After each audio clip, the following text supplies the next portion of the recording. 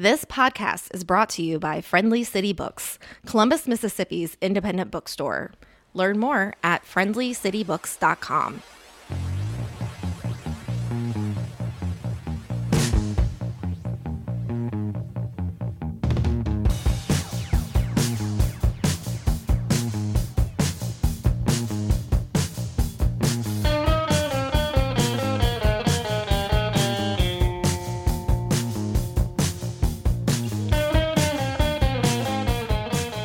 Welcome to the Friendly City Books podcast. My name is Emily, and I'm the owner and founder of Friendly City Books. And today I'm really excited to be joined by author Nyani Nkrumah. It's a delight to be here. Thank you for having me. Thank you so much for joining us.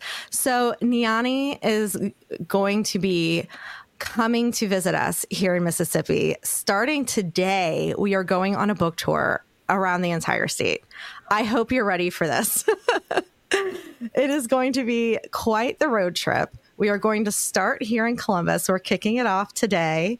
Then we're going to Square Books in Oxford on Tuesday, Storybooks in Cleveland on Wednesday, Lemuria Books in Jackson on Thursday.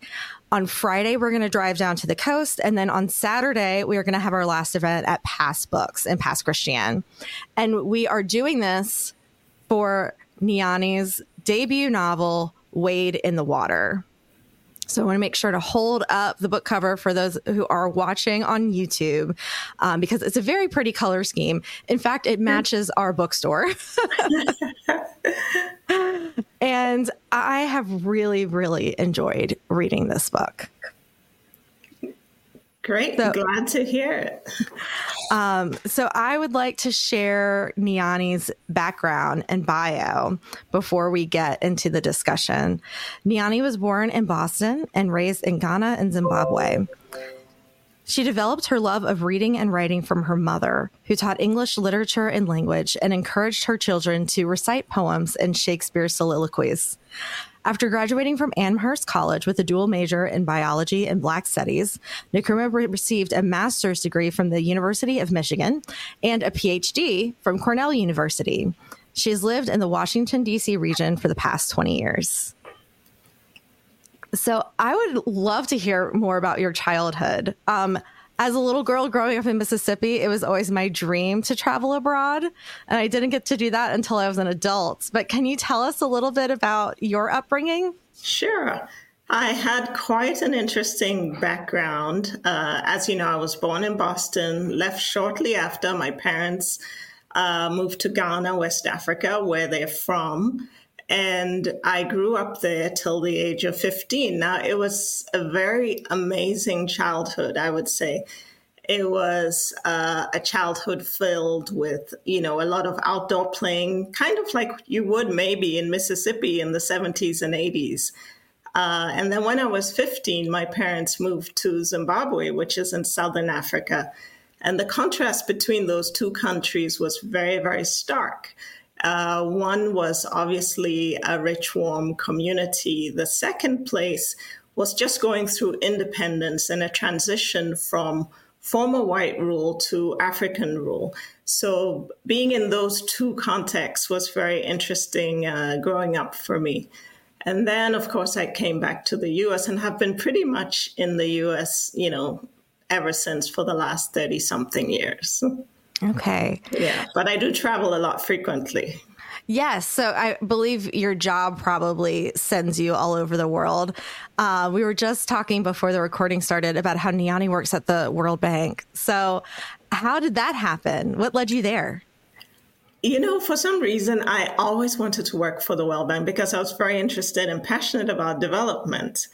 And I met someone when I was in my sophomore year at college, and he was an environmental specialist. And I met him and I said, I want to be just like him. And actually, that is exactly what I decided to do. And that somehow, miraculously, I have followed that path. I'm a natural resource specialist / environmental specialist at the World Bank. And I spent my life, I call myself a tree hugger. So I'm very into climate change, nature, beauty. That's one of my passions. And then, of course, my other passion is literature and books. Yes. So when did you start working on this book? When did the idea first arrive? I would say, in terms of writing, I probably wrote my first kind of little novel, not novel, maybe 10 pages when I was about 12. And then when I was 19, I wrote a 48-page children's novel. So I've always been interested in looking at things through children's eyes. And that got published and sold. It was just a little, 48-page. It wasn't quite a book. So the idea and the desire to be a writer has always been with me. So I would say maybe about 7 years ago, I started this journey. I decided I was going to definitely write a book. I was part of a book club, and book clubs are amazing because, you're reading a book. We read every month. And I think that just puts you in the mood. You're reading other people's work, you're criticizing it, you're enjoying it. And that just made me want to write. So 6 or 7 years ago, thereabouts, I just started putting pen to paper, and I was very busy. So I just did it a little bit at a time, a paragraph at a time. And then I took some time off work now and then to concentrate on writings. Oh, wow. Well, hearing you say that, you worked on this, and as small bites as a paragraph at a time, I actually feel that in the writing because each paragraph and each line is very well considered. Like the language choices, the word choices. One reason why I enjoyed reading the book so much, the characters are great and the plot is very compelling, but the language is also it's pleasing to kind of like hear in your head as you're reading it.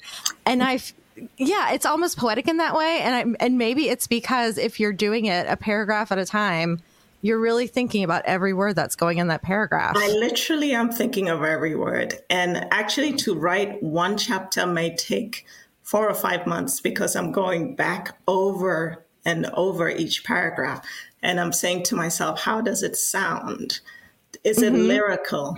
Am I getting across the emotion of the character? How am I feeling about the character? What do I want to convey? Her feeling sad or happy, and even just the pacing of the language. For me, that was very important in how I told the story. So it wasn't really just about the story. It was really focusing on how I told the story because I felt that was really important for the reader to be drawn into the story and really understand these two characters, Catherine and Ella. And I wanted them in their heads, and so it was really important how I actually constructed the story. Yeah. And did you start with one character in mind first, or did they come at the same time? No, I started with Ella. Ella was my main character. She's a 12-year-old African-American in this story. And she is the one I started. I had her in my head from the beginning. I knew she was going to be sassy. I knew she was going to be resilient.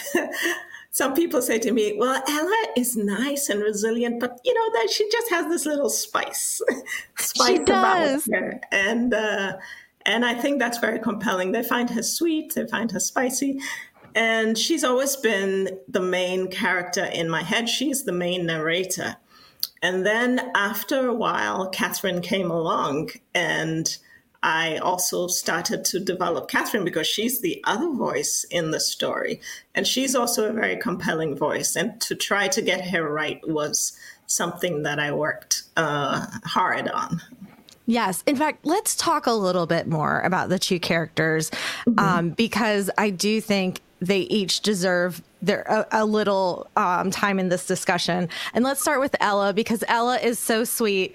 And Ella reminds me a lot of Matilda, who is one of my favorite characters in children's literature, because I remember, in that story of Matilda, she was wise beyond her years. I mean, she was precocious and intelligent and bubbly, but she also came from a home environment where she wasn't appreciated. But I think where this goes even further than the Matilda story, it's frankly quite sad, but I think it's also more realistic and more honest is that Ella comes from an abusive household. Yeah. Yeah. I mean, that is true. It was hard to read sometimes, the things that she was living through, especially at that age. But I know that the truth is that there are children still today who live in these circumstances. Yeah, definitely. It is a story about really what she went through, like her parents and who they are. And also, I mean, I go into why the parents are the way they are.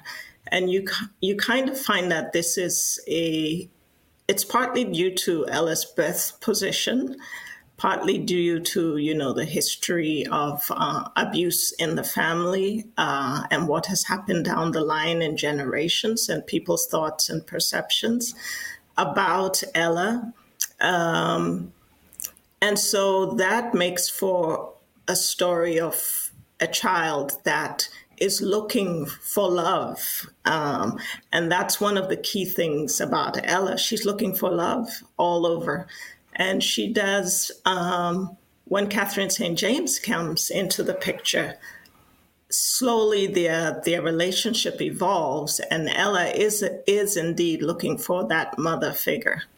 Yes. And I think it's not a spoiler to explain to our audience that so Ella was born out of wedlock, out of an affair that her mother had. And Ella has an older sister who is kind of the prize of the family. She's got an older brother who is very smart. And so, they also have a lot of expectations riding on him. And then she's got a younger brother. And she is kind of the black sheep, sort of. Right. And the family is just very begrudging to even include her in the family. Yeah. So when you describe her as looking for love, I think that's really the perfect way to describe her. She's a child who just has not been validated. Yeah. And has a lot to offer and has a lot of love to give, and is looking for someone to receive it and give it back to her. Yeah. And that idea actually for Ella came from a real situation that I knew of a child that was the result of an affair that became part of the rest of the family and was not well treated. So as you say, it does happen. And that was my initial idea for Ella. It came from a true story. Yeah. And I mean, one thing that, with literature is sometimes it helps us connect with, difficult circumstances that we may have gone through or someone we know may have gone through.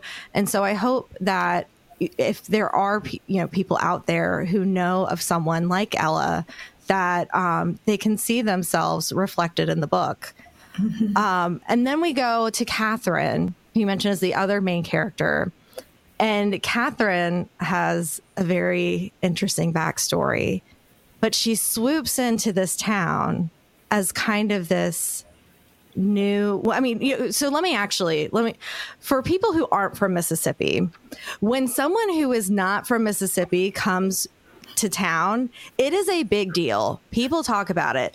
And I am guilty of this myself. When people come into the bookstore and they are not from Columbus, we interrogate them about who they are, where they're from, why they're in Columbus, what they're doing there, how long they're going to be there. So imagine, this woman who has, no apparent relationship, no family in this small town of Ricksville, this fictional town where everything takes place.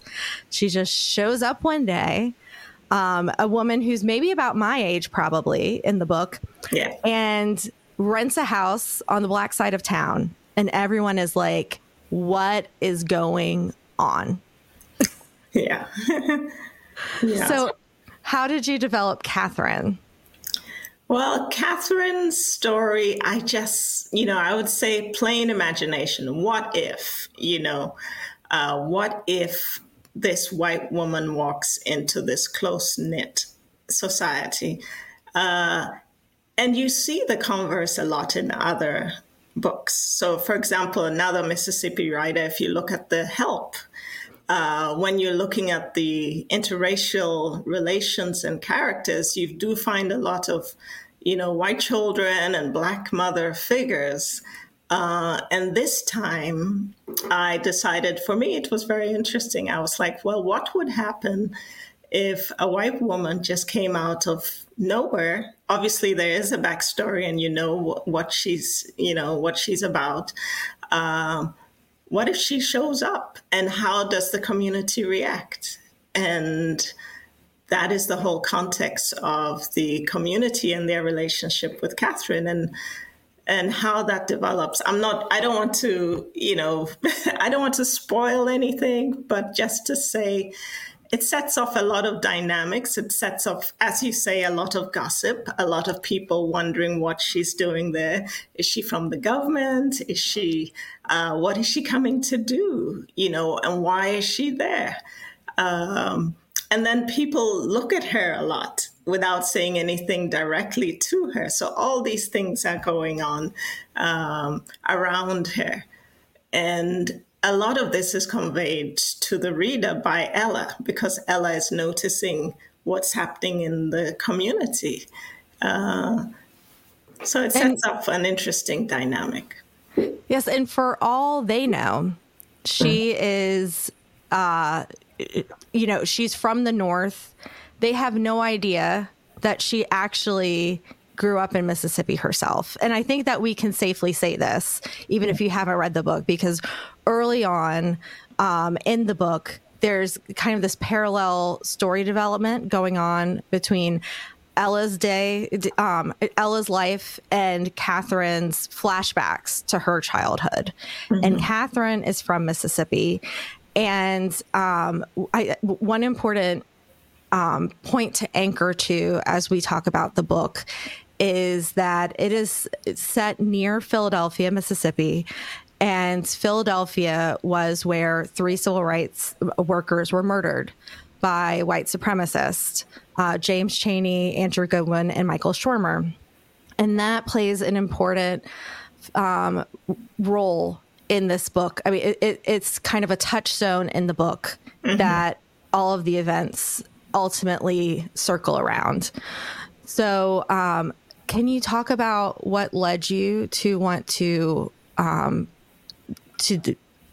approach that historic event? Yeah. Obviously, coming from Mississippi, it's a pivotal point in the civil rights movement. It led to so much happening afterwards, the Civil Rights Act of 1964. And how I came across it, I was just actually in Nashville, Tennessee, at one of the museums. And the picture of Chaney, Goodman, and Schwerner was, it's that famous photograph that you see probably in every single magazine, which is a picture of the FBI probably put out looking for the 3 men.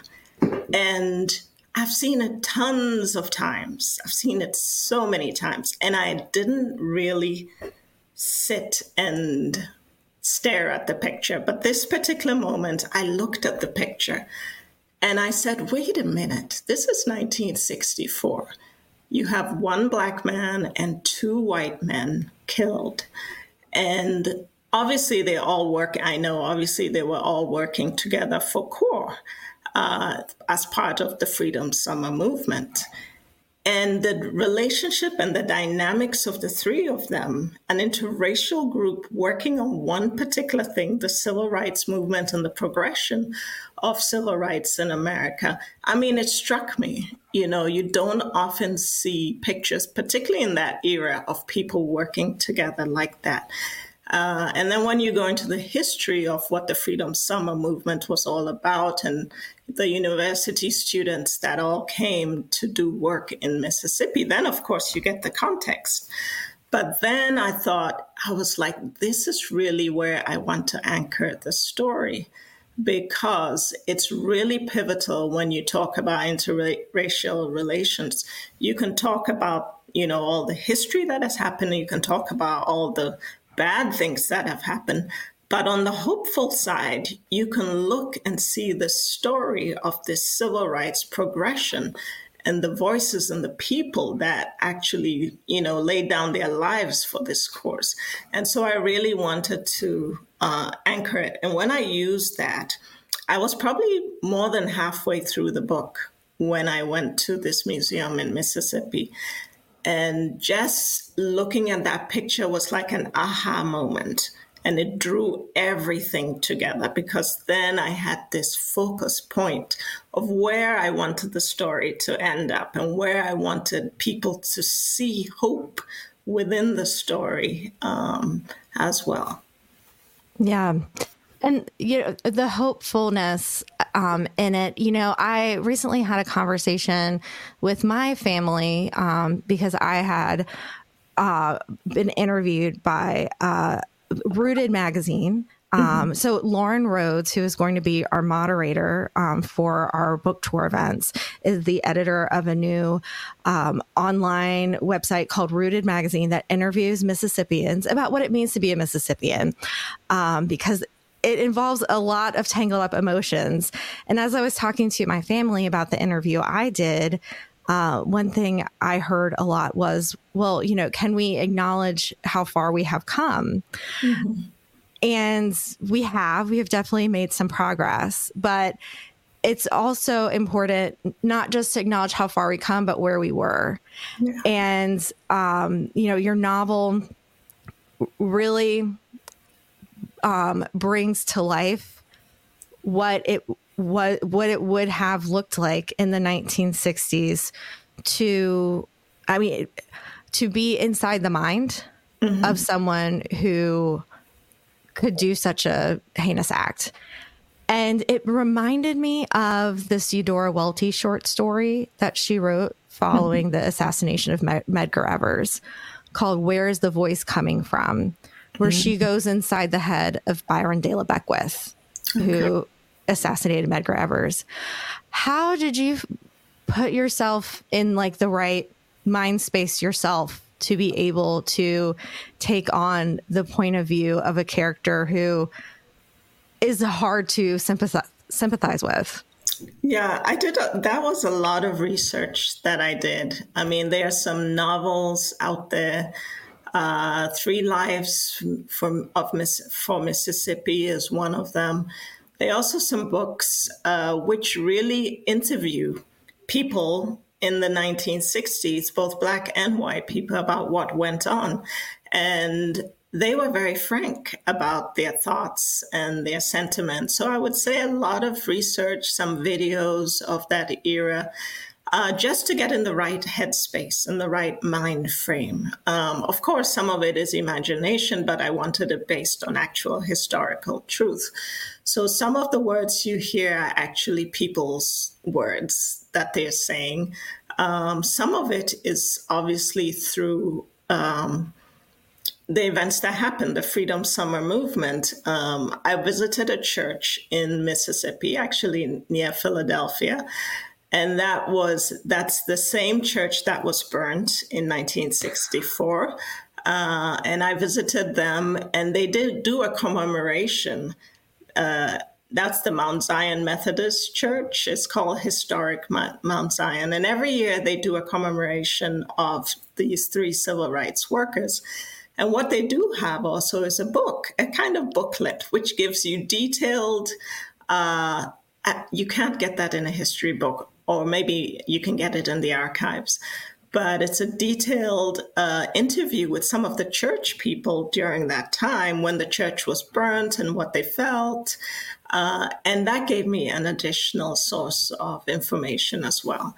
So all of these things, I put together to get into what I think are the hearts and minds of people at the time. Some of it is, is also imagination. So a lot of the arguments about the farmer and why the farmer needed people to work on the farm, some of that is based obviously in history, and some of it is also my own imagination. So. Yeah. No, so one thing that really struck me, it was almost a little bit hard to swallow, is, so, Catherine's character she appears sympathetic to the civil rights movement, but she also grew up in a home environment that promoted white supremacist ideals. And she is in a college class where she has to write an essay, and the class is literally about race. Right. She signed up for it knowing that this is what the class would be about. And she keeps playing devil's advocate. And you almost wonder, is she playing devil's advocate just for the sport of it, or does she really believe these things? And it reminded me of, when I was a child, the textbook that I had for Mississippi studies in elementary school told us that the main reason behind the Civil War was that the South wanted to have state banks and the North wanted to have a national bank. And me, like Ella, like an impressionable young 12-year-old girl, thought, well, if a book says it, it must be true, because this is the book they gave to us in school, and the books they give to us in school tell the truth. Right. So, Catherine has been spoon-fed a very revisionist history of why things are the way that they are.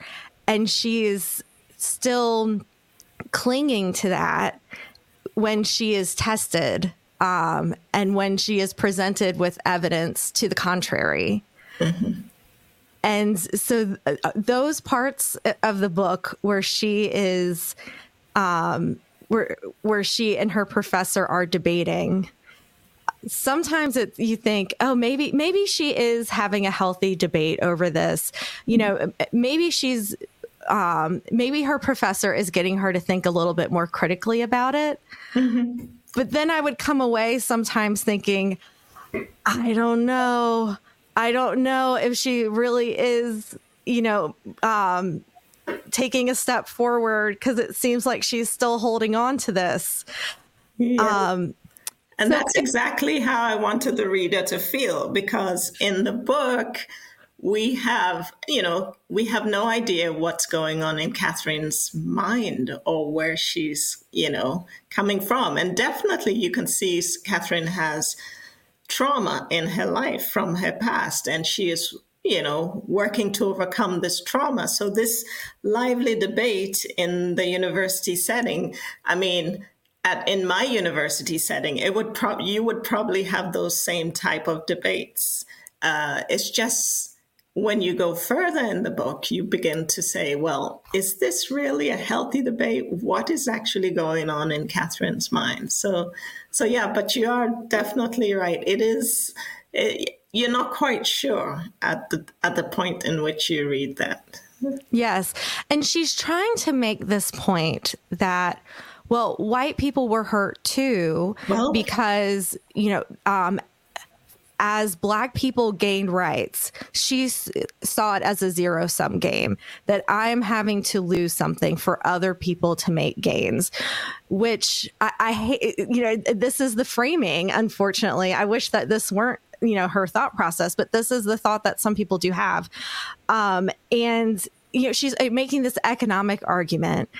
And, I have often thought about, Mississippi was the richest state in the country around the time it became a state. Yeah. And that was entirely due to having a labor force that was exploited. Right. And I don't know if we have ever been able to make sense of that and figure out how to build an economy that isn't built on the backs of other people. And I wonder if that is why, our state has, it has the lowest household income today. And, we don't have, there aren't any Fortune 500 companies based in Mississippi. It's still a largely agrarian and natural resources heavy economy. And, I'm curious, since you do work in this area professionally, what do you think it takes for economies to turn the corner and be more sustainable? Well, since I'm not an economist, I probably wouldn't talk for the economists, but I would say I mean, just from my own knowledge, which hopefully is right, I would just probably say you need investment in the infrastructure. The government needs to put in the infrastructures that would attract businesses. There needs to be capital. And of course, there needs to be an educated labor force and maybe tax breaks that would attract people into a place that is, that maybe nobody thinks of at the moment. But I'm not an economist, so I wish I were. I couldn't help but ask because I did used to work in public policy and think about these issues. Right. Because I just think it's hard for the state to move forward with that legacy until we really unravel it and understand it better. And I think, your book is going to revoke a lot of questions about, have we really come to terms with the things that happened? I mean, your book is set. It's interesting how you are shifting the perspective from an event that happened in 1964 to 20 years later, approximately in 1982. That's a really interesting place to sit and look at the history as opposed to being right there in it while it's happening, or looking at it from today all the way back. And the 1980s were an interesting time in Mississippi. And I'm just going to take this opportunity to go on a little detour here, because in the 1980s, Mississippi was actually really moving forward in a lot of ways. Mississippi had some state leaders who were really innovative. And a lot of people speak very highly today of the governor at that time, William Winter. I want to say he would have been governor, but I'll have to go back and double check. But it was during the 80s, and he was known as the education governor. Education was his number one issue. And while he was in office, he made kindergarten universal. It had not been at that point. And he started the high school that I ultimately attended, called the Mississippi School for Math and Science, which is a magnet school for 11th and 12th graders from all over the state to bring them in. And I think it's been one of the most important investments that's ever happened in the state of Mississippi, because for 30 years, we've had this center of innovation that draws, the human capital, talented Mississippians together and changes the trajectory of their lives. And then he also started this program called Governor's School, the Mississippi Governor's School, which I've been involved in for several years. I attended when I was in high school. I've gone back and taught since as an adult to current high school students. And it's another program that he put in place that was to bring talented people together who might not encounter each other otherwise, and give them new opportunities. So a lot was actually happening in the 80s that looked like Mississippi was really going to move forward. And so it's a bit frustrating from where I sit now to see what could have been. And I mean, of course, there's still, that just means it's up to us, right? It's up to me and up to the people who are here now to take the torch. Governor Winter actually passed away about 2 years ago. But it was a big deal. He was still beloved in the state of Mississippi. So I also can't help but think what he would have thought of your book. I'll have to see if maybe we'll get a chance to visit with some of the family when you're here. Sure. Well, I set it in 82.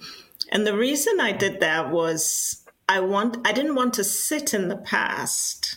I wanted to look back into the past and move forward. So obviously 20 years later, a lot has happened, a lot has changed. And yet a lot probably remains the same. So I wanted the community to be able to have this, knowledge. And of course, some of the people in the community are old enough to have grown up in the 1960s. So they do remember, the 1960s and everything that happened with the civil rights movement. Yet the children are just coming up. So they've read it in history books, but they don't, as I say in the book, they don't really feel it. And I wanted to set aside to compare these two contrasting generations where you have the younger children who are a lot more open to Catherine St. James' arrival, and then the older members of the community who are a lot more, suspicious and careful about what she's doing in the community. And I wanted to set that up, showing that with the passage of time, things change and perspectives change from generation to generation, but not to leave the past behind because it follows us, and to know what to do with it as we move forward. So that's why I set up the book the way it is.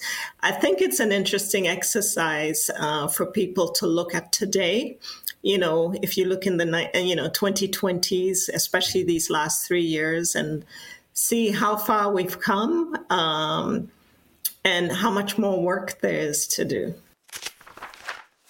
We have so many fun things happening at Friendly City Books. Make sure you never miss an event or sale by signing up for our email newsletter at friendlycitybooks.com. All right, so we had a little break right there, but I just wanted to share just a little bit more of just kind of the state history that I was thinking about as I was reading the book, Wade in the Water. And I was thinking about what it meant in my hometown, because while I knew about the murders of the 3 civil rights workers in Philadelphia, James Chaney, Andrew Goodman, and Michael Schwerner, I was innocent and ignorant of the fact that there were others that were not as prominent that had happened, and that those were not an isolated incident. They were, just the most prominent.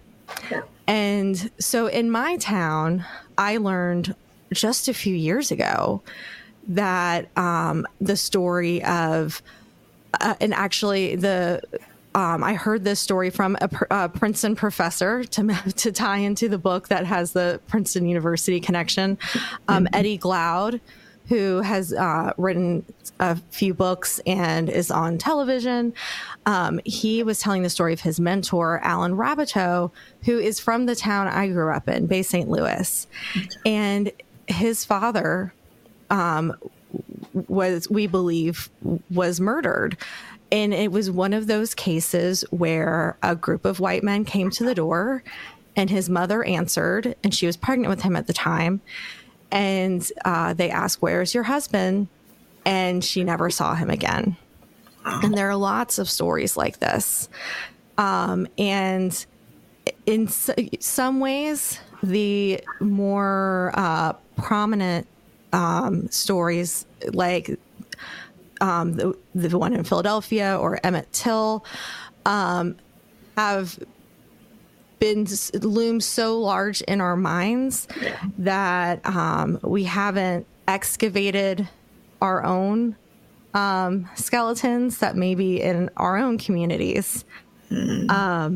And, so I was thinking about all of this when I thought about your fictional town of Ricksville and Wade in the Water, because, in this community, and you mentioned, so it's 20 years after the events of, the early 60s, and the community has, on the surface level, seemed to have moved on.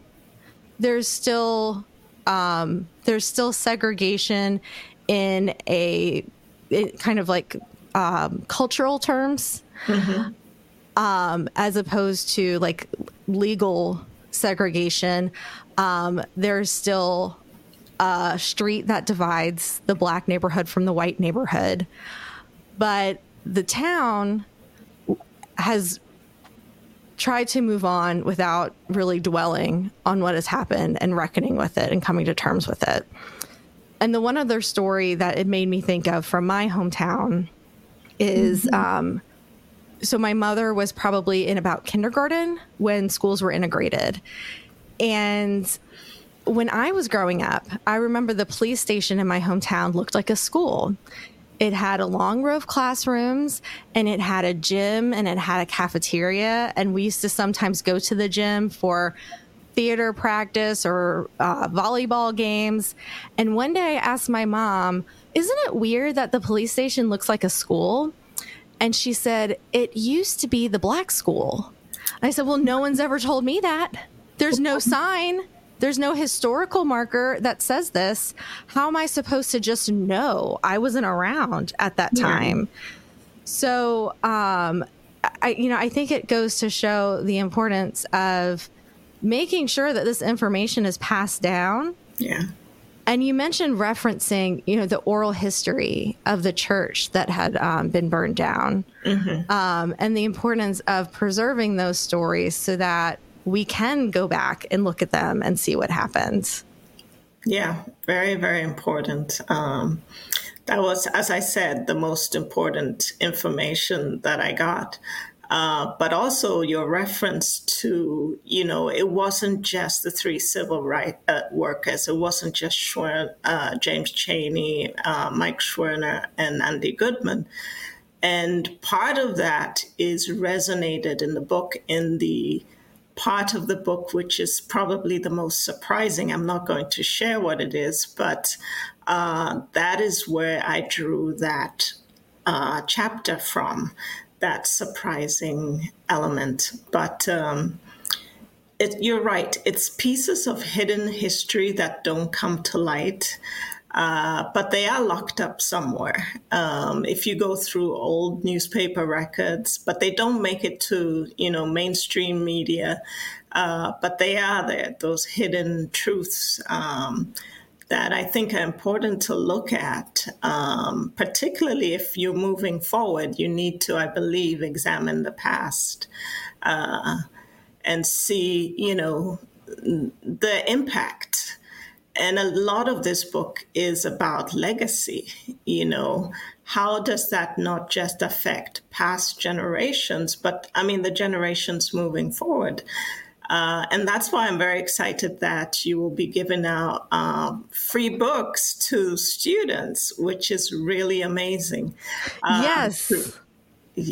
Yes. So that is very impactful. To revisit the history through modern eyes, and I'm hoping that this book will be very thought-provoking. It more or less will force you to do some self-reflection on both sides of both communities, to do some reflection.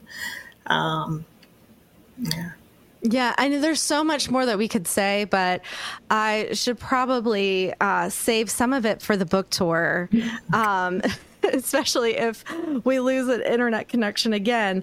But I do, just to reiterate and reemphasize what Nyani shared, we are going to have free copies of the book Wade in the Water for students who come to our book tour events. So high school students, college students, graduate students, non-traditional students, we just want to make sure that we can get copies of this book into more hands, because I think it's going to lead to a lot of really important conversations. So again, the book tour starts tonight in Columbus at Friendly City Books at 5:30 p.m. Then we are going to Square Books on Tuesday at 5:30 p.m. in Oxford. Then we are going to Cleveland on Wednesday. We will be at Storybooks at 6 p.m. On Thursday, we are going to Lemuria and Jackson at 5 p.m. And then we're going to wrap up on Saturday at Pass Books on the coast at 12 p.m. So if you can make it to one of those events, we would love to see you there. We would love for you to invite your friends and your family and any students that you know who might want to take advantage of the free book. And you can also purchase copies of the book as well at these events. You can also go to friendlycitybooks.com. We will make sure to get extra signed copies after the book tour that we can distribute if you'd like to get a signed copy. So, Nyani, we can't wait for you to come to Mississippi. Are you ready? So excited to come back. Really excited. And to hear, people's questions, comments. Very excited to interact with your readers. Well, we can't wait. So, we are going to keep talking about this book all week long. And for those of you who are listening, go ahead, pick up a copy so that you can read along as well. And thank you for joining us, Nyani. Thank you to our audience, and happy reading. Thank you very much. It was a pleasure.